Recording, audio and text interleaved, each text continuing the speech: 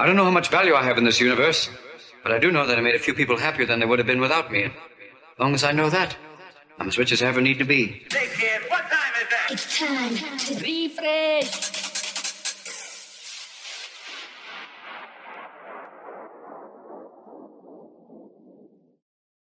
Back once again with another podcast. This is episode 78 of It's Time to Refresh podcast. Today we've got Mixmaster Genius, Nicki B. Yeah, man, it's happening. This is meant to have happened a while now, hasn't it? Yeah, we've had it in the plans for a while, and this is us just getting down to it. Mate, I think it's been 12 months. Yeah. So I'll start like I do with everyone else. What did you have for tea last night? McDonald's spicy veggie wrap. You've thought about that, haven't you? Yeah. I seen the last one and I thought, Not falling for it. Yeah. So you were just saying to me there off pod that you were Ben Jones's birthday bash last night. Yes. Yeah. And yeah, I'm feeling a bit worse for wear today, I'll be honest with you. Yeah. First thing he said when I pulled I'm too old. But, we're all right, man. He's a good kid, he's Ben as well. I have a lot of time for him. He's a good DJ as well, a really good DJ. Yeah. What did I have for tea last night? I can't remember. She made tea and I forgot what I had now. Oh no, I had chippy tea last night. I tried myself being a bit on a diet, so... Oh yeah. I seen that on Rob's podcast. How's that going? Lost. I'll get right into it straight away. I've lost £18 so far, so That's bang on that. It's getting stronger as well, because obviously I'm going to the gym and that, so I'm trying to get actively stronger. Yeah. And whatnot. So that put a bit of weight on me, so it's balancing out. So like I do with everyone else, we'll go right back to the beginning for your story. Who's Nicki B and where does it come from? Originally, I was born on a block of tower flats. Well, a tower block of flats even down Trafalgar. What's that? Is that? Yeah, it's down. It's a drive-through McDonald's now, not far from Stoops Estate. That's where I was born, really. Then Burnley all your life, then? Is that it? Oh yeah, God, yeah. There were a brief time where I didn't live in Burnley, but it weren't for much long. But yeah, I mean, I've always been round here. I've lived up Stoops most of my life. Mm-hmm. I did live up Bruncher for a bit. Back and forward and a few things with life. It were a bit of an hectic life, but yeah, I'm a Stoops lad. All my mates are up here, and yeah, that's basically it. Yeah. I mean, music, if you want to say how the music started. Where did it come in? So you just said there. It's like my dad weren't involved in much of my life, but what I can remember, one of my first memories is he used to collect rock and roll stuff. Right. And I can remember him buying picture discs. And I can remember it as clear as day, these picture discs, these rock and roll picture discs. So I think that's where it's triggered like a record sort of thing. But my granddad, more than anything, he there's a picture of me actually on my Facebook with headphones on when I was about 3. I think I've seen you share it. And I used to go around to it. I used to listen to his hi-fi all the time. John Friedman, the voice, and he used to be into John Vangelis as well, if I remember rightly.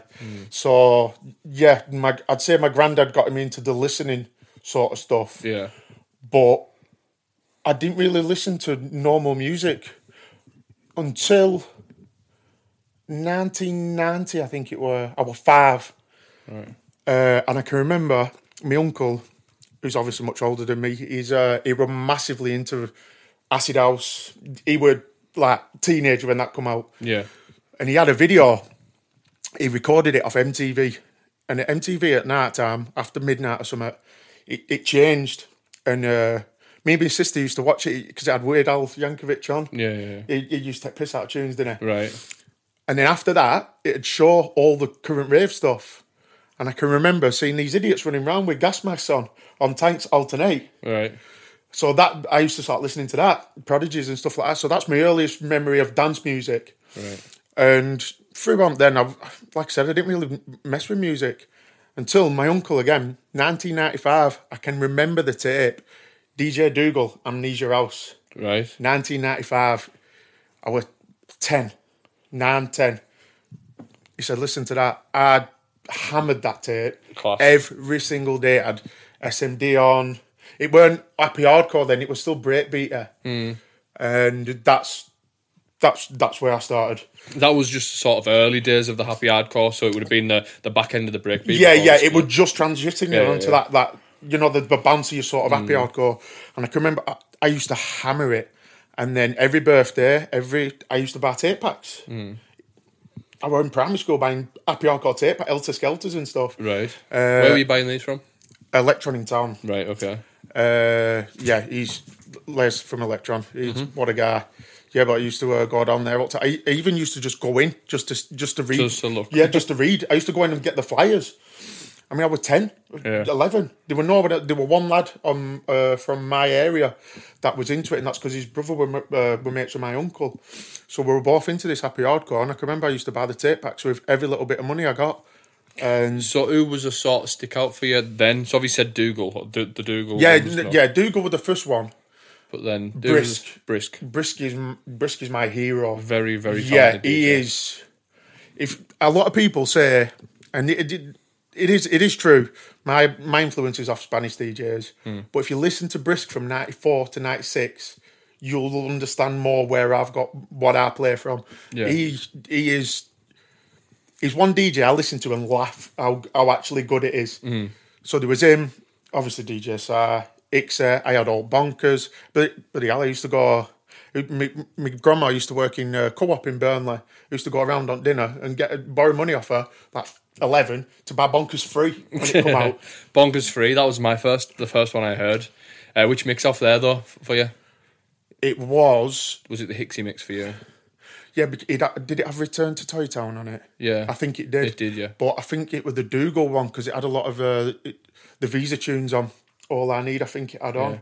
Flyaways on the mix, on the Hixie mix, but on the Dougal mix, all I Need is Your Love. Yeah. I did prefer the Dougal, and it was the first one Dougal did. I think. Yeah, and then Sharky did CD3, and it was darker, and because obviously it had all different elements to it was that bouncy sort of techno stuff, weren't it? It were happy hardcore, but it were different. They were druid, darker, and there were people that I'd prefer that sort of stuff than the singy songy happy hardcore. Yeah. I'm a bouncy techno guy, me. I love that era of music. It's very melodic, and that's what I'm trying to bring back with what I'm doing with John. I like melodies, and I like the feel good of, like, when you hear the breakdown coming on, say Return to Toy Town, and it just comes in and it instant, just that feeling you get. Yeah, I'm a riff guy. I like melodies. I prefer them over vocals any day. Yeah. And there's one tune I listen to quite a lot, and I'm not even going to say the name of it because I don't want anyone to know it.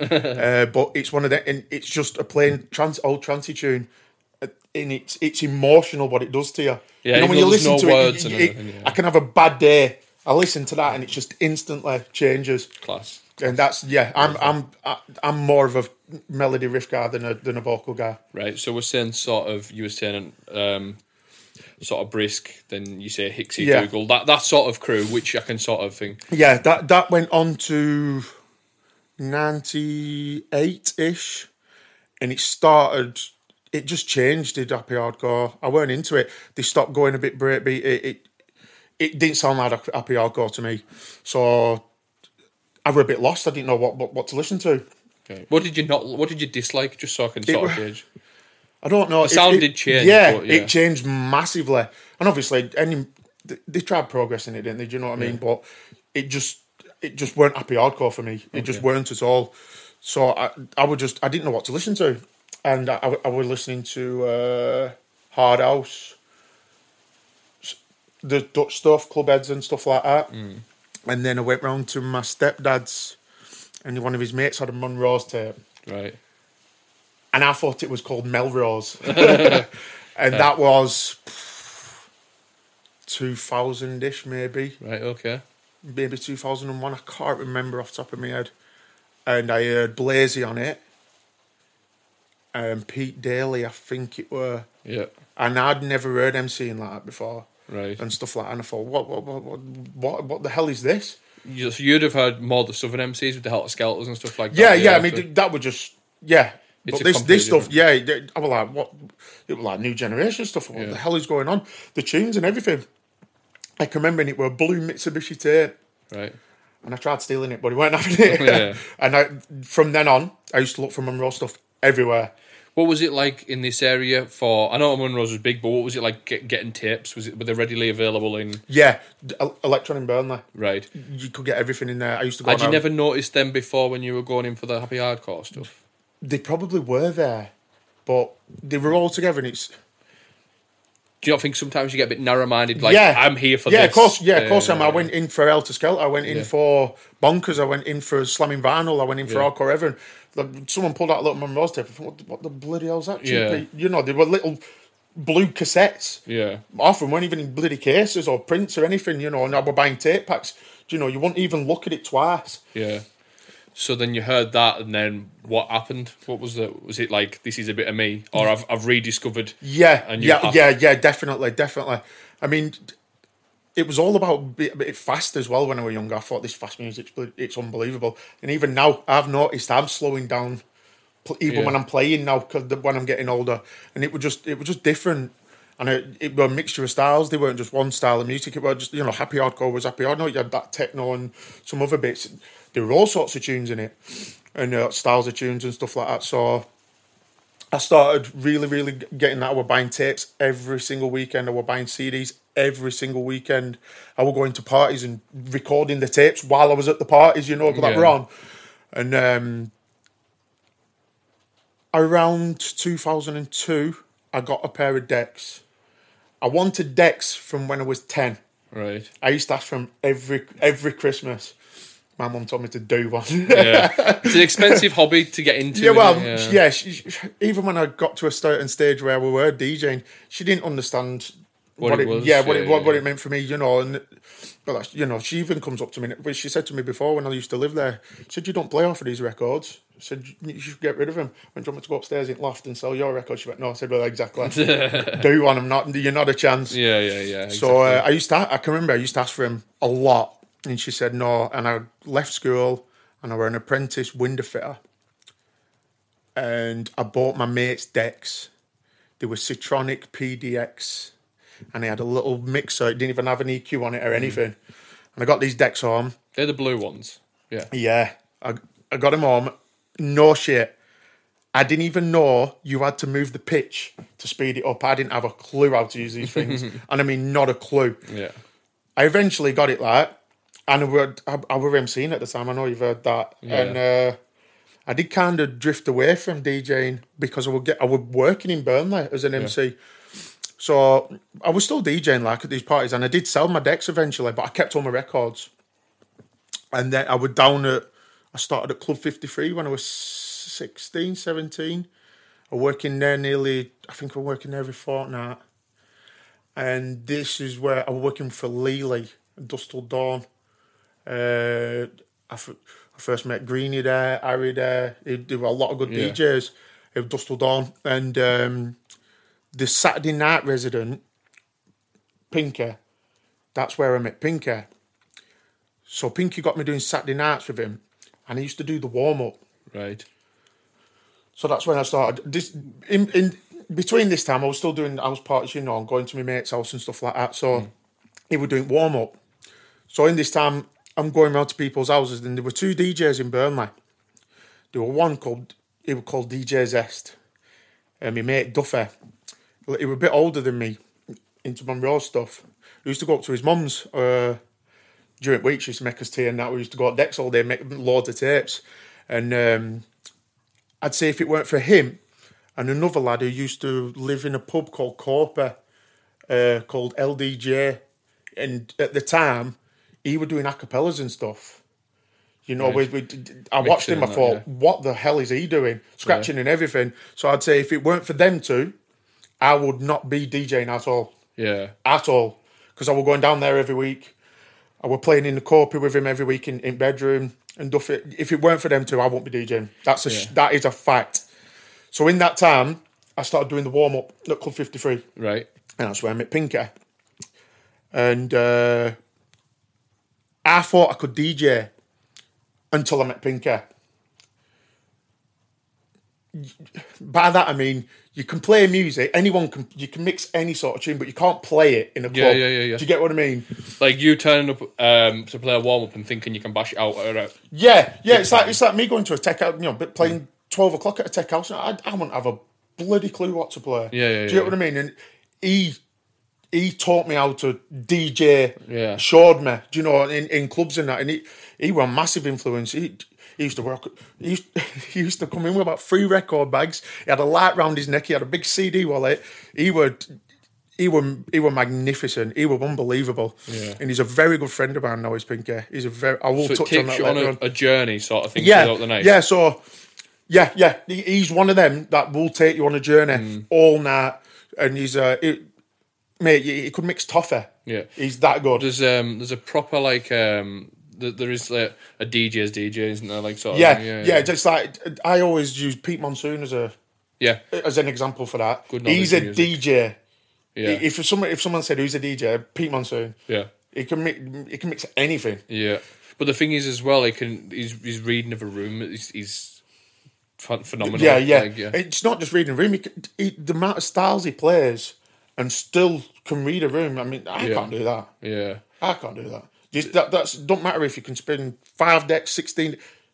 That's how you DJ. Yeah. You know. the room. So from then, the club shop, it was a very, very rough gaff. It was banging centre of Burnley. 500 people, I can't remember capacity, 4.5. Every weekend, just Burnley. Right. It was rough. There was, So that's why they shut it down. Yeah, basically the police, because there was a heavy police presence outside the club every weekend, the police just basically went to council, and once that's done, it's done. It's done, yeah. Yeah. If they want it closed, it can be Yeah, closed. it's like you can argue all day long. It was gone. So after that, that was the main gaff round here. For Genesis weren't happening by then. I used to go to the under-18s at Genesis. Yeah. That's how I was first saw Semper. Yeah. But after the club shut, they were like nothing, man. Everyone were like lost. They were what's more now, it were called Excess. Mm-hmm. They didn't touch bounce music at all. Semper used to play there on a Wednesday, I think it was, or a Thursday, and he'd play like his old Man Rosie sort of stuff there. But over the weekend, there were nothing. Like absolutely nothing. What year was this then? 2004.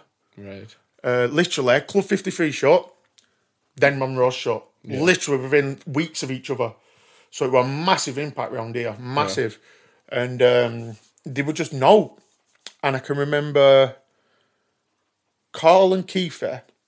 Carl was a DJ at the club, and he used to do Mill Bar in town. And he got Fluids Bar with Kiefer. Yeah. Originally, it was them two doing it. And they weren't really pushing. It were bounce, but it weren't heavy-ish, or they kept it quite mild. Apart from on a Thursdays, they used to get MCs down and stuff. And I mean, it's cut a long story short. Carl left. Lewis come in. I met Lewis from the club. You've already known that. So we got in there. We got in Fluids Bar. Lewis was obviously the manager. I was doing the full night on my own, DJing. Right. Bear in mind, I've come from doing the warm-up at Club 53. Yeah. And I'm doing 5 or 6 hours on my own. So I got my mate Duffy to help me. So obviously, because Lewis said, I need to get my grips on this gaff light. So I were helping him out. Yeah. I think we did that. I was doing the Fridays and Saturdays. I did basically all night on my own for a few weeks. And then there were a Thursday. I can't remember the exact date. And it was March 2005. We got Marky B and Jacko down. Right. Exposure. And that's when we started recording stuff. That's when we started putting events on. Yeah. So we had Base the Bouncing, the Exposure, we had all sorts of people. We had a lot in there for that little bar, to be fair. Well, so Fluids was the first sort of brand that you associated with? Yeah. Well, it wasn't a brand at the time. It was a bar. I mean, it was just a bar. Yeah. It was like the club. The club weren't a brand. It was just a club. Yeah. So me and Lewis were doing this. It was just essentially a bar. It was tiny. Yeah. You know what I mean? It would this little place, you could fit 80 people in at a push. And we used to do the Thursdays. And the Thursdays were just like a MCing, just free for all thing. Friday we put an event on. And the Saturdays I stopped doing, because they were playing all sorts of different stuff. And I thought, I don't want to do 3 days a week. And Courtsy were doing it, and Lewis. That lasted, when did that close? Mid 2006. So that closed. Again, there's nothing round here. I think at the time there was Amenity going on at Cube. And obviously there were Farrell was DNA, which were big. People still going Maxines, but there was still nothing round here. Me and Lewis we did odd little bits here, there and everywhere. There were one at Arsa Bar, which were across the road from Fluey's Bar. We did one at Calamity Jane's on a Thursday night.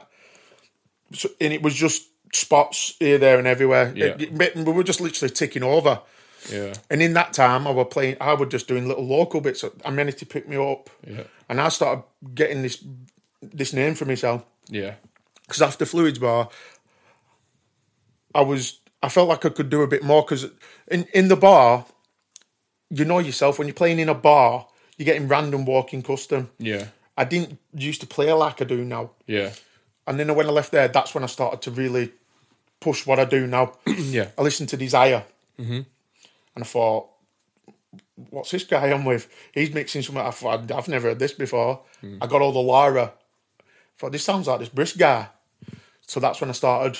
Digging. Yeah. But like looking at the record thinking, what exactly can I do different here? Yeah. And I was just looking, honestly, I used to just sit there looking at records, just trying doing different stuff.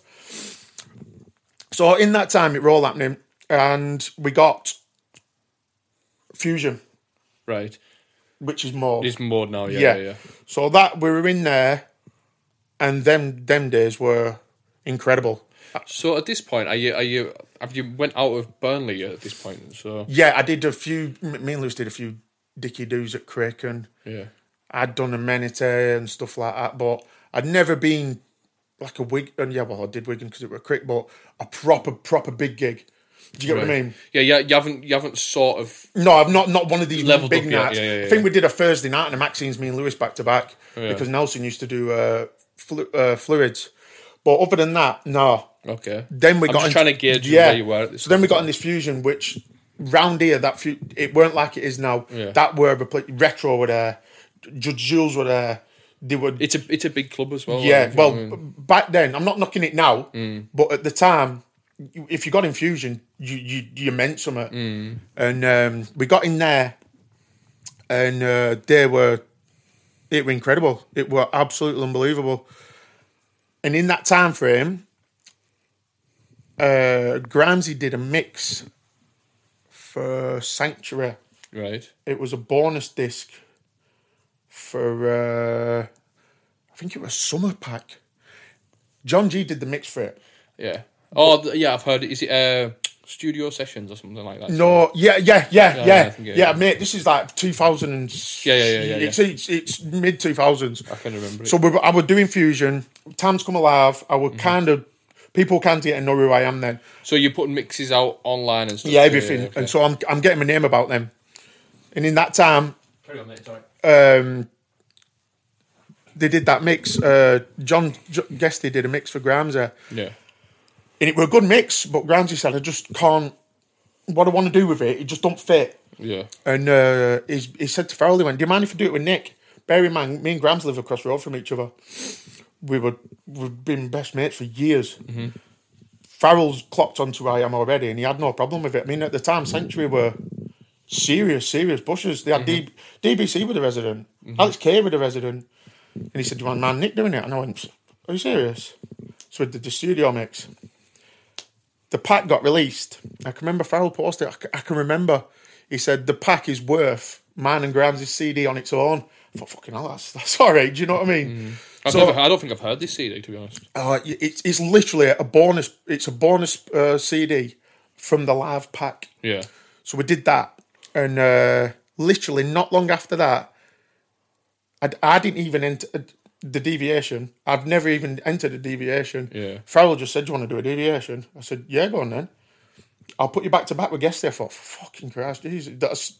Do you know what I mean? Nice one, mate. Yeah. And I did that for set, and after that I went Sanctuary Resident. Excellent. Literally, that's what happened. Can you remember when that was? Farrell actually told me this not so long ago, how long I've been there. I think he said 16 years ago. Right, so 2006, 2007 maybe, yeah. So where was your first home for Sank? I'm just trying to DNA. Right. I'd already done 297's about DNA, right. but it was for like amenities and stuff like that. But Yeah. nothing massive. And then literally, that is how I got a sanctuary resident. Yeah.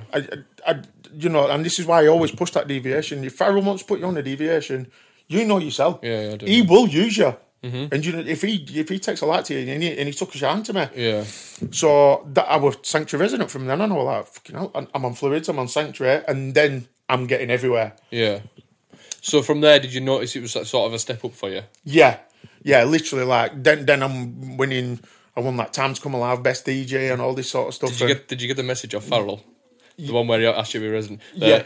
Yeah. No. Are you ready for this? I'll be honest with you. I don't even know how that come about. Oh.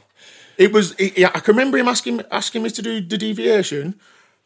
I can't remember for life in me him asking me to be resident, but I can remember doing the first one, and then after that I ran every one. So who was on the deviation with you at the time? Oh my god! Can you remember? I can only remember being back to back with guests there. Right. So deviation, what year? 2007. It was around that time. So was the lads coming up from your way? Because if it's the right one I'm thinking of, I'm sure was it like Adam C in that on with you? No. Or was that later? No. Oh god, no. That's 2008 then. Yeah, Coatsy was. See, I taught Coates. Yeah.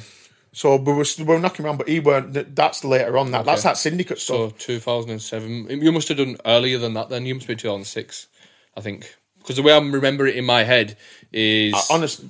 There's that many years. It's 20 odd years. I can't remember exactly when, but that's literally when it were. And I can remember it with DNA.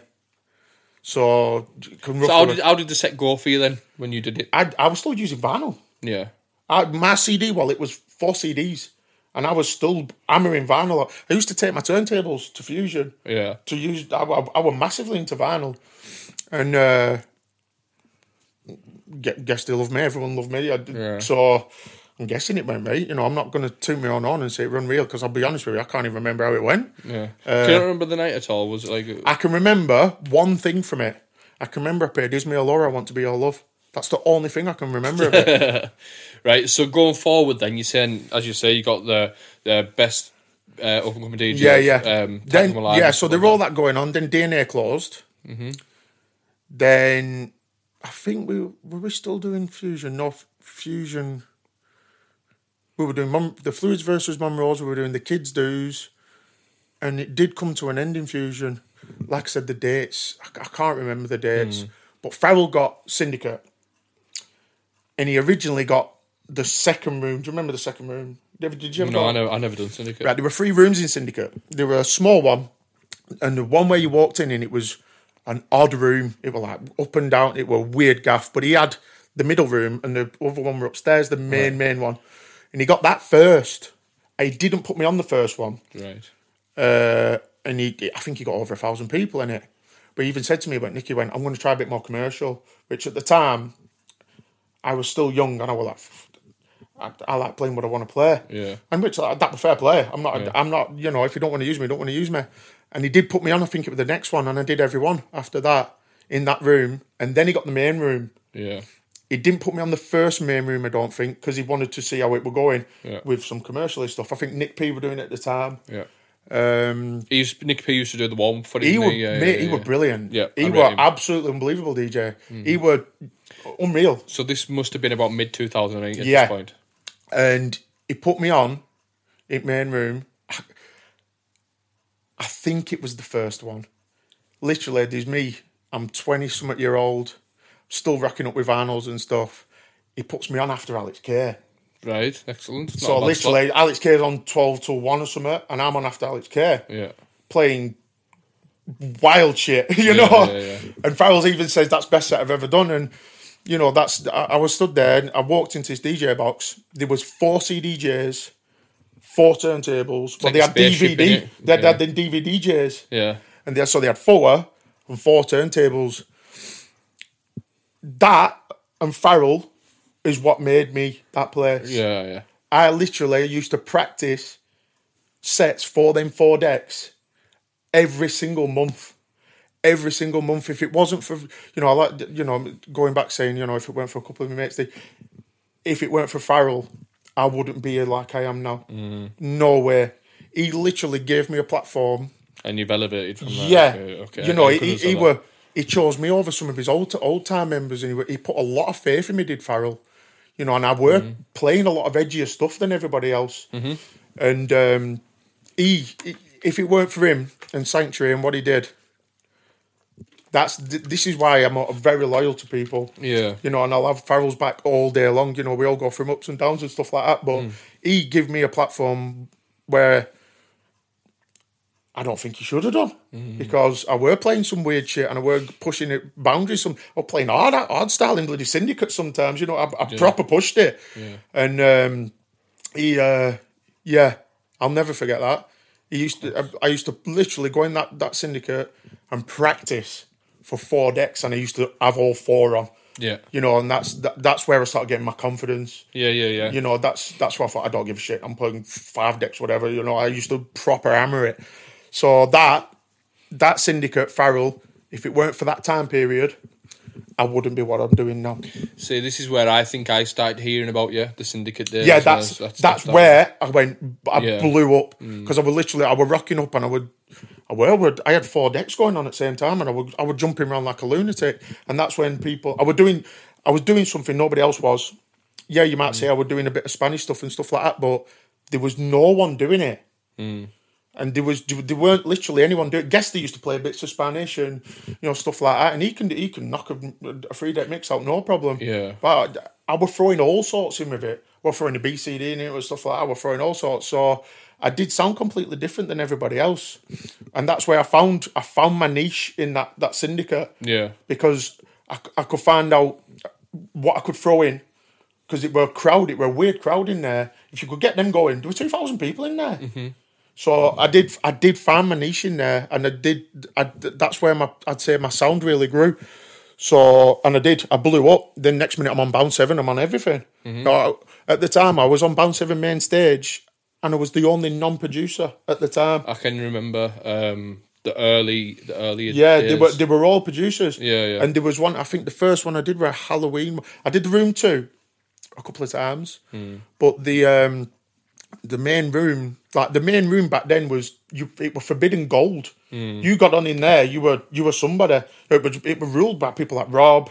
Yeah, you know, bad behaviour. Yeah. You know, hyper DJs. They were as well. Yeah, and fair play to AJ at the time. We were pushing them people who were making music. I think he went down that hardcore sound route, and it were working to a degree. And then literally next minute I thought, I've never made a tune in my life, and I'm on stage with all these producers. Yeah.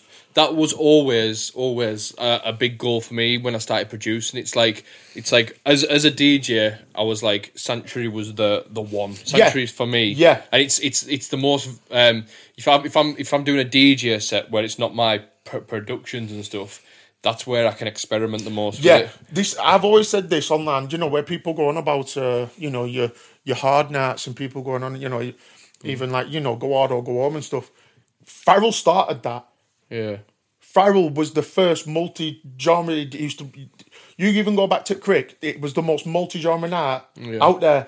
Well, obviously, I've had a few different guests on in the past, and we'll talk. I had Stephen J on, for instance, and he said that when they were doing Zone, it was you had to play this set of tunes, or to play a 4-play, you have to play this sort of tunes. I can't stand Italian. I love it. I can't stand it. See, I were hardcore. Yeah. I were hardcore in mid-90s. I love it all, mate. Yeah. So, you know, and literally, that's where a lot of, you know, it were like Monroe's in early days. Monroe's were just everything. It were hard house, trance, they would not bounce. Yeah. But Sanctuary was the first place I discovered a lot of things. So for me, I discovered, say, Shock Records. Yeah. That was the thing. But I mean, this stuff's from 99 and stuff. Yeah. But, you know, this is where I got it from as well. Yeah. You know, I'll play something from 1999 now. And people are going, what's that? I said, mate, this tune's like 30-year-old. Yeah, do you know what I mean? But yet, Farrell was, he was the pioneer of that. Yeah. Sanctuary was, you know, you had me, Guester, Bon. You name any qualities of that, we're all the same. Even now, there's me, you, John Neal. There's no... Yeah, absolutely no one sounds the same. Well, I noticed that when we were in the Cantina, the last event, you went on. Straight away, you can see where your followers, your niche, sort of come to the front, and that's when they get involved. And then John Neal was on after you, I believe, if I remember rightly. And No, Hannah Taylor. Hannah. Oh, sorry, was it John G on before you then? No, Bon were on before me. I can't remember. Oh yeah, sorry, I'm just misremembering it. It's so it was John G, Bon, then you. Yeah. And each time you could see how the dance floor moved. Yeah. Does that make sense? Yeah. I can remember back in the day, like John. A lot of these young lot don't understand. Guest there was one of the best DJs out there. He used to. He was the most multi-genre, versatile. He was unbelievable. Yeah. He did drift off from. He fell out with new stuff. And it were a goddamn shame because I used to love Guest there. I still do. He's one of my favourite people ever. Don't worry, I'm pulling him back. I love Guest there. I absolutely adore him. But he were. I mean, you listen to some of these old Sanctuary tapes. He was the boy. Yeah. You know, but people called his eye mate. But John G was the boy. Yeah. I'll tell you an interesting fact. John G used to lend Desire the records to play. Did you get what I mean? He's a knowledge, like he's definitely. Oh, mate, yeah, he is. I don't. Obviously, he won't mind me saying this because we talk every day. He was telling me, like, obviously, I was a big fan of it when he started playing the hard dance stuff, like the technical and that sort of stuff. And he did go that way, didn't he? Yeah, he did. Very forward thinking. Yeah. And then obviously he started to like stagnate and like play the classics and play. Do you know what I mean? And then in 2000 and just after COVID, he came back, and I remember we were in Black Box. You were there. Bond was there, play new stuff. And as soon as he dropped some of the new stuff in. And I just looked at it. Yeah, and I was like, whoa. I went, what's going on here? I said, you all right? But he found his love for it again. And do you know something? He's probably better now than he's ever been, in my opinion. Yeah. So you the Syndicate thing was going on. What came next? What was the next thing in your story where you're like, oh, so this is Syndicate. So what happened after Syndicate? I was still. We left Syndicate. Farrell's always give me work. We were going Barrow, he were putting me on in Darlington. I think in that time frame, there were a time, I think it were when we were in Syndicate. So I was still pretty new in Syndicate. I was still getting that name. And I got a gig at Point in Sunderland.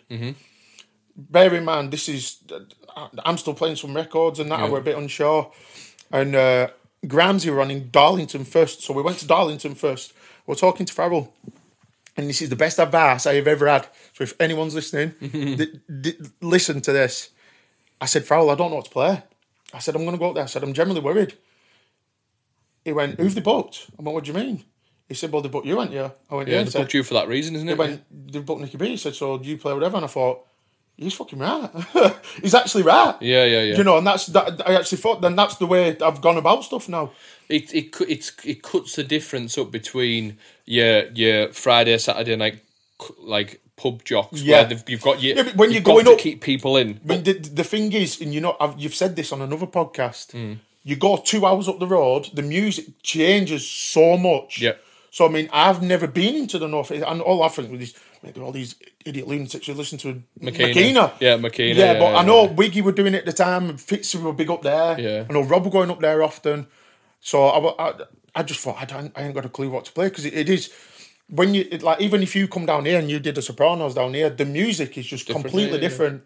You know, I'll play something different at Sopranos than I'll play somewhere else, and it was daunting when I was first doing that. Yeah, because I weren't as much confident in throwing anything in back then. Yeah. The thing is, though, it's because you're going to these new places. I found this when I first left Cumbria. I remember coming down to Accrington and playing, or was it Burnley? I don't know, Accrington or Burnley. It was, and I remember playing Alex K's version of Summer is Magic. And then other DJs looking at me because it's like, no, we play a bit harder here. And it was like, I play me, mate. Well, yeah, exactly, man. Don't book you to come down and start playing a lot of pop. All the lasses on the dance floor loved it, so I don't know. But then I did notice that you have to sort of adjust ever so slightly to where you are. Yeah. Do you know what I mean? Yeah, you can. If I'm doing the Sopranos in Burnley, I'm playing Sopranos, and I know full well what I can get away with. But, you know, if you're playing some weird place... Flamingos, right? Flamingos is a tough one. I always find it pretty tough in Flamingos. If you listen to some of my stuff in Flamingos, I'll play something different each month. It's a lot of walking custom in Flamingos. It's hard to keep people dancing in there. Yeah. It's really hard. once they go, you can't get them back. So it's like stuff like that. Yeah, but if there were a sanctuary in Lancaster, I know I can step it up in Lancaster. Yeah. It's just a lot of that's your learning curve, and that is a lot of experience. I think that you were saying about the point, though, when you said about the point, because you've never been there, you don't know if it is a walk-in bar or if it is a club event sort of thing. There is a big difference there. Of course there is. Yeah, so we went up to this point. Have you ever seen that place? That put the point? Yeah. No, I haven't, honestly, no. It's this big place. It's this big building. It says Point. I walked in. It's this big glass thing in the middle of the dance floor. You're up in a balcony. You've got dancers. I thought, I'm from Stoops Estate, mate. I thought, what the bloody hell am I doing here? Yeah. And there were a bouncy castle on. It was well good. It sounds classy for us. Oh, mate, it was well good. To be fair, every gig up the northeast is unbelievable. Yeah. They're lunatics. Yeah. And they love it. But when they don't get people like me and stuff like that often, so when you go up there, it's a special occasion. Yeah, mate, they absolutely love it. I've got some good friends at Ollie and stuff like that. They're good people, and you get treated really well up there. So that were a big learning curve, that going to Sunderland. How did the point go then in the end? Yeah, we're banging. So when they actually, I rocked up with Grams there, and they said, "Can you play Turn It Out? We wanted to do a Nun song, so you're the Nun round." Yeah. So we ended up doing that, and then I just thought, bollocks to it, I'll play whatever. Yeah. And there were people jumping off blood bouncy castles and that. So it were right. But after that, I've done too much. I think was Sanook come along. Yeah, that was that. So when Syndicate went, it came to Sanook. It went to Sanook, yeah. So 2010, 2011. Yeah. So was Farrell the first one to do it there, or were it Frequency the first? I'm sure Frequency did it first. You know something? I think they did. I'm sure John and that did it first. Quite possibly. Yeah. Well, I can remember Farrell getting in there, and that was. I'll be honest with you, I didn't really like it much in Sanook. It was weird. I used to get lost. Did you? That was my first. That was the Sanook was the first one I went to for Sanctuary. Yeah, it used to get busy in that, but it's like when you're DJing there, you see a totally different side of places. Yeah, you know what I mean. But these people who go, they'll have an amazing night, but when you're behind, it's completely different. Yeah, and I can remember me and John used to go back to back a lot in them days, and this is when bounce were declining. Yeah. It were 2011. 2010, you sort of had a pinch. 2011, that was it. 2010 is when I bought Tractor. So I was using CDs. I used to hate CDs. And then literally I seen Ismail Law in Syndicate. Right. So this is just at the end. And he was using Tractor. And I thought, I'm into that. Because they were time codes. Right. They weren't a controller then. Yeah. And is that on like a digital vinyl system? Yeah, no, yeah. So it's a sound card. You plug your CD Js, and you get it's like a time code CD. So there's a frequency that picks the. So anyway, he was using that, and I was intrigued by that. And I did a 4-deck vinyl set, and I've got these Spanish guys all giving me jumping up and down with me. They were amazing. That it closed. We went to Sanook, and that's when it ran its arse. It weren't it? Yeah, it were bad. Literally. A lot of these people won't know. They were like literally, and I don't really want to sound big-headed, but they were literally me, John, and Rob, who were really pushing it. Yeah. It's like Rob. I've always said me and Rob are very similar, but completely different at the same time. Yeah. We both like Marmite, you either like us or you don't, and He plays the complete opposite to our play, but do you get what I mean? So the rules free doing that. A lot of people legged it, Brad, and they did. Pier shut down. There were no pier. A load of it. Everyone were doing Sunrise. Yeah, they were literally like me, John, and Rob. Still just graphic of Farrell. Mate, we were turning up to places. We weren't getting paid. Yeah, do you know what I mean? I can remember the time. That's when I got into it. Yeah, so I just thought everyone were recycling Fitzy crap. It were pop dunk Fitzy stuff. Not talking. I think Fitzy and Ross are unbeliable, but it was proper. It was recycled. Just their samples. It were Dinky Lead riffs. It was. I couldn't play it. I just could not play it.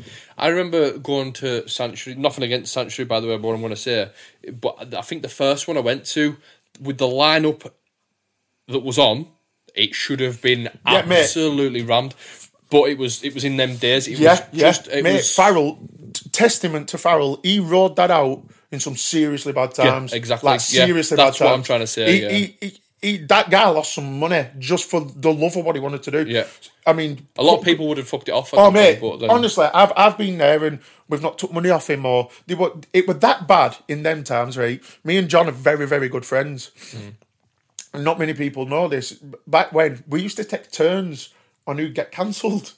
So if we were both at the same gig and that, we'd say, Nick, you can do this one if you want to. John, you can do this one. We used to take turns so who'd get cancelled. Do you know what I mean? We were rocking up and we were getting paid short and stuff like that. I still loved it. You know, and I don't even know how Farrell survived, I'll be honest with you. He tried the Nick Skits thing. That was later on that, and it struggled a bit. Yeah. You know, it really shouldn't have. If you'd done that now, whole different story. Mate, you put Nick Skits on the Reminisce, it's done. Yeah. You know, some of that. Imagine Nick Skits in 5-1. The class. Jesus Christ. Yeah. And Farrell had him on 3 events in over the bank holiday. I know. You know, and you know, I don't think people give Sanctuary enough nod as he did because he rode that out in a time where it was bad. There's 2 sides to it as well, though. He rode it out in the bad times, but he was still being innovative at the same time. He's bringing the likes of, say, Technical, Ben Stevens, and like the hard out, bringing the hard and trying to get a different clientele to push it. Yeah, Farrell's always been like that, though. Yeah. Even if you go to DNA, you know, people talk about lineups and that now. Farrell has always had the best of the best on. You tell me about a lineup. His monthly lineup at DNA was Alex K, DBC, Ultrabeat. That was Residents. That's unheard of. You know, and he's always done that. He tried MC Bonds. We won't talk about that. But he's tried that much different stuff.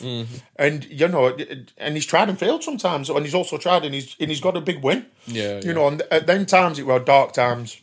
You know, you could literally go to a place in Accrington, it'd be packed. Yeah. But you go to, you know, like Century put on massive lineup and nobody were going. Yeah. And then a little did you do Pia? I did do Pia. So what year was that? This was... I did a Frequency at Pia. Yeah. I did an Overdose at Pia. I did a Sanctuary at Pia. And I did a Sopranos and Monroes at Pia. Yeah. The Sopranos and Monroes at Pia. Week before it shut down, innit? Me and Harry were back to back. Yeah. We took a turntable each to play vinyl. We were the last ever people to play vinyl on us on turntables. Yeah. But yeah, I played there a few times. I was actually part of the monthly thing at one point. Yeah. You know, I think they were... They put a flyer out and what's on Yeah, I run that a few times. So, but I mean, that was unfortunate. It was a good place, that. That was one of the best places I've ever DJ'd. But that fell through. Mate, I have been to Pia and there was 20 people in there. Yeah, you know, they were bad times. That's just what it is. You know, people think this BTRD, and I think what Martin and Ben have done, what they've done, blew what Wigan Pier was out the water completely. People might think it was, you know, me and Sopranos and stuff like that have a problem with them, and we actually don't. I really respect what they do. Yeah. They have their own thing. They've got their own niche. They don't need people like me. It's their own thing, and you can't knock that. You know, that's mega events, then. Yeah. You know, but I don't think people used to realise they were, you know, they were a peer event and there were 20 people there. Yeah. You know, it were bad. Yeah. You know, people were losing. It's a recession, big money. in it? Yeah. Yeah. So that's what it is. We weren't even in a recession. You know, the music were bad. It were. I think the whole bouncing. I think it went through, as you said, that the pop donk Fitzy era. Yeah, it were. I think it did. I used to call it Blackburn Bounce. Everyone from Blackburn used to. No offense to Bon and Greenie and that lot, but it were just. It were like it were pop donkey dinky lead stuff. Yeah. It were crap. Yeah, it was crap. But yeah, and it's sort of like it went a bit too commercialised, and then obviously with the financial situation of the country, it's sort of a downturn. A lot of people went and started doing like the jacking stuff, like you said, Sunrise. Everyone jumps on that. Yeah. You know, and I probably could have done well playing that, but it's what I've tried playing it. I cannot play something I don't enjoy. Yeah. To be fair, I like it, but it's not something I do personally. I could listen to it in car, you know, or in here or something. And I've tried playing it. I started doing a CD and I thought, I'm just not enjoying it. Yeah, I can't physically play something I don't enjoy. Yeah, You've seen how I play. I jump around like a bloody lunatic. I Yeah. can't play something I don't enjoy. So I weren't going to that. Bounce music's what I loved. Yeah. I stuck at it. And believe me, mate, it were bad. We even, Lewis put on a night in Burnley, a clubland night. That were good. It were few and far between. Yeah. Then... Sopranos must have come around about Well, now. 2010. that's what I'm getting at. Yeah. There was an idiot from Great Harwood called Matt Cheese. Right. He was... So did you know him before this? Well, I knew Morgan and Rebel because they had a XL vinyl in Great Harwood. They were a record shop. Cheese used to work in there. Yeah. So I kind of bumped Seen into him him. more, From yeah. I don't think he even knew he were a DJ at the time. And then I started seeing him doing CDs. Phil Mack did a couple of nights at the Sopranos bar. Yeah. And can't remember exactly what Was it Emotion? it was. Now, I can't remember exactly why Phil bagged it off or whatever. Cheese started doing CDs on a Thursday, recordings on a Thursday night. I did the first one, and I think I did the first three. And I were on there from get-go. So, yeah, it was... I mean, obviously the lineup's changed.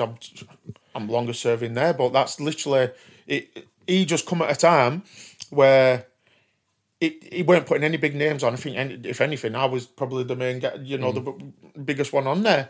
But there were a few local lads, and I think he just it was just the right place at the right time, I think. Yeah. It was small enough to be successful, but not big enough to fail. Yeah, I think what it were with the bar, the Sopranos bar, it was local to Blackburn, Burnley and everything and stuff like that. He had some good local DJs on.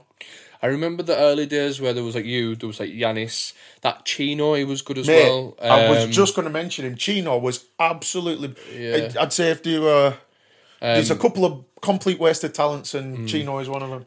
Misen, that's sort of the Yeah. early So you days. had, I mean, Yanis blew up at the same time as me. Yeah. He got on with Frequency, and they were.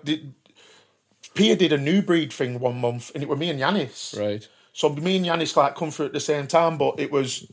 I went Sanctuary, he went Frequency, Yeah. So I mean, I still you out for Frequency every now and again and stuff, but. That's how it went, and then obviously Cheese were putting your local lads, and I think Deck Evans were on as well. Phil Mack was on, Adam C. Yeah, So we'd all go. I were on. Who else? And then he'd have a few Bolton lads. Siddy. Yeah.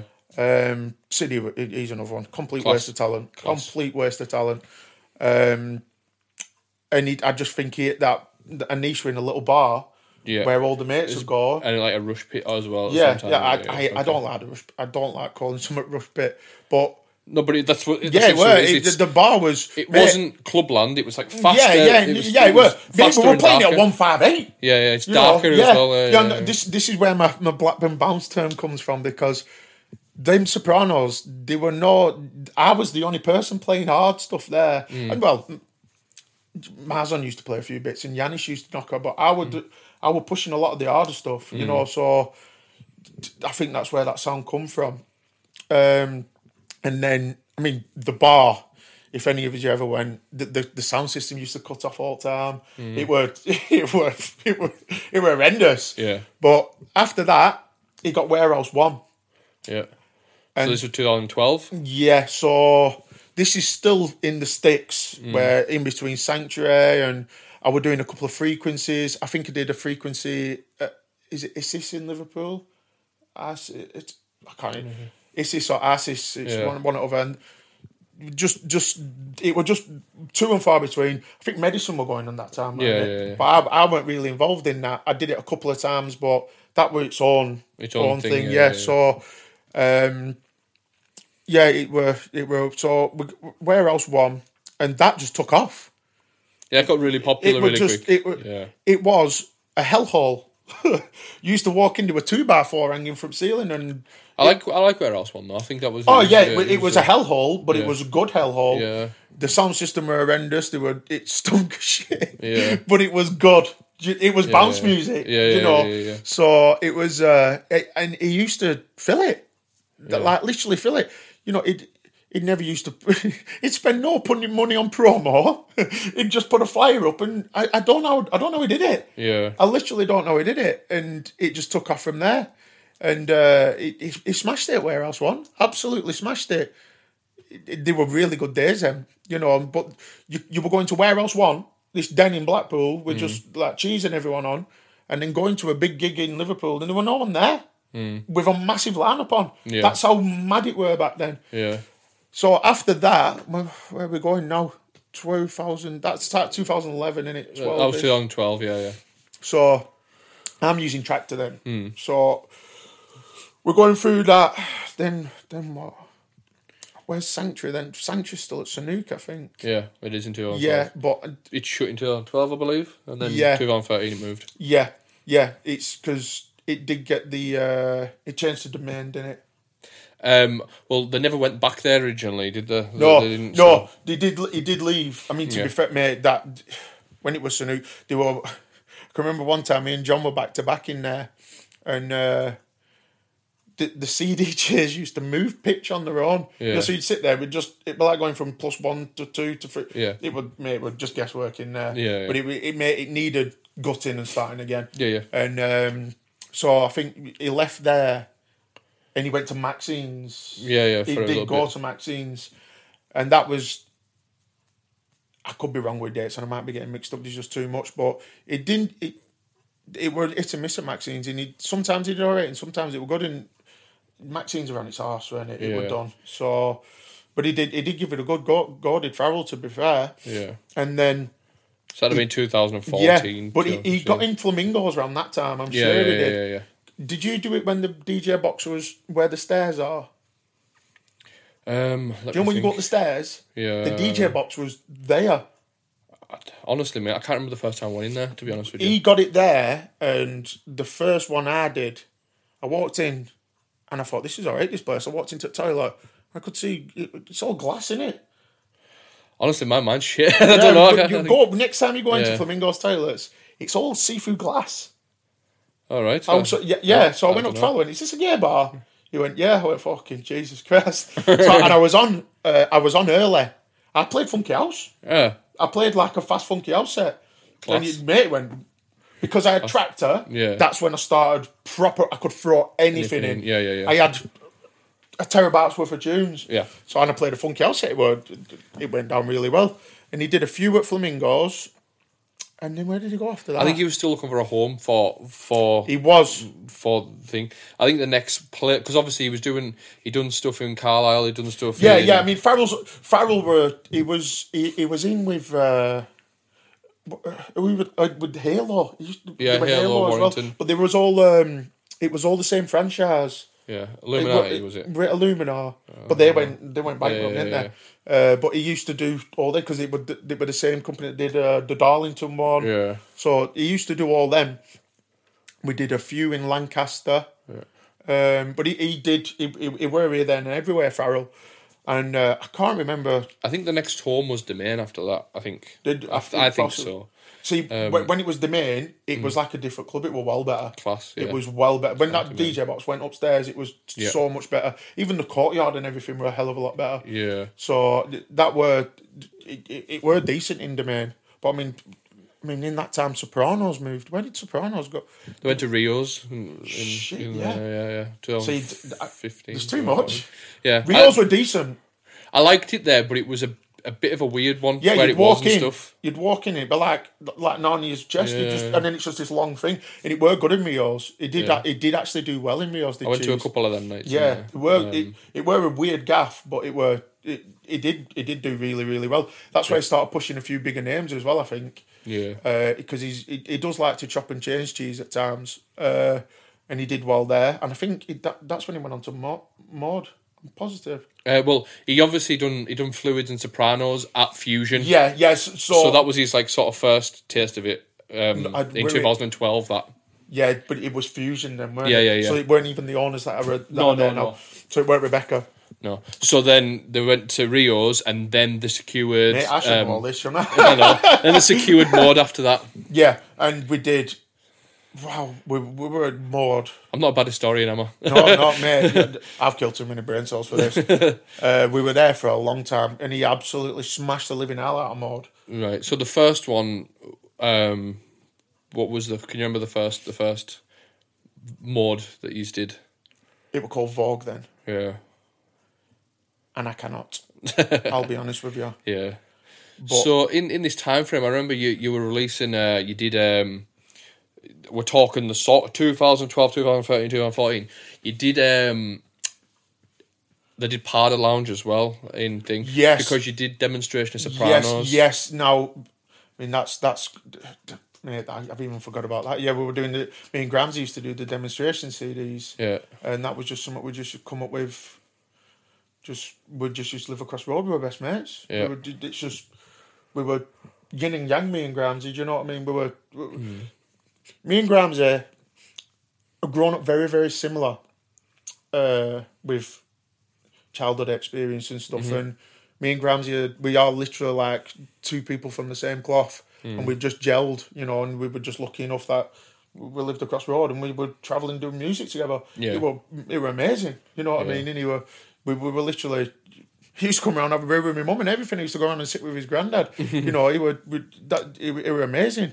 You know, the first... As much... I mean, my relationship... I know we're going off a bit here, but my relationship with Grams, we were always boys. We always used to go out, but we weren't as close as we was. And he started MCing, and I were working in the club. And I asked him one Saturday night, I said, do you want to give us a hand with it? I said, I'm doing warm-up and that. I said, me and you'll do it, like. And he said, yeah, come down. He did it all night. I used to get 60 quid for my wage. So I went up to him, I opened my envelope in front of him. I give him 30 quid. He went, what's that for? I said, I get paid 60 quid. I said, you give me an hand all night, man. I said, you know what I mean? Yeah. And he looked at me and he said, no one's ever done all that for me before. Ever since then, we were just... Mates, that's you know, what it is, like proper good mates. Yeah. You know, and that's we went everywhere together. You know, we got some good memories with Grams. You know, and fortunately, he's passed all this stuff now. You know what I mean? So, but he's a successful guy. He's Grams. He's doing well. So he's going to come on here, by the way, just so you know. Let people know. He said to me, what was he said? Are you sure you want to unlock this? This the depths. There was one time. We did the Sopranos at the Parda. Yeah. There's a clip of this interview. They said we want to interview you and Gramsy outside, and I knew what were going to go down. I went. We were in Cartway there. I said, do these fucking people know what's going to go down? I said, because I don't think they have a clue. Yeah. And there's a clip of it. They didn't release the interview at all. Yeah. Then there's just a clip of Gramsy got on about being in touch with ancient beings, and I just... Yeah. It will get weird. Prepare yourself. Yeah. Very, very weird. I've had to set aside, because it will all go out, but at the same time, I'll have to just see how deep it goes. Yeah, mate. You will get lost in a rabbit. I've been round to Gramsy's house, and I have got lost myself just being there. Yeah. I've got lost in... Oh, God. It's class.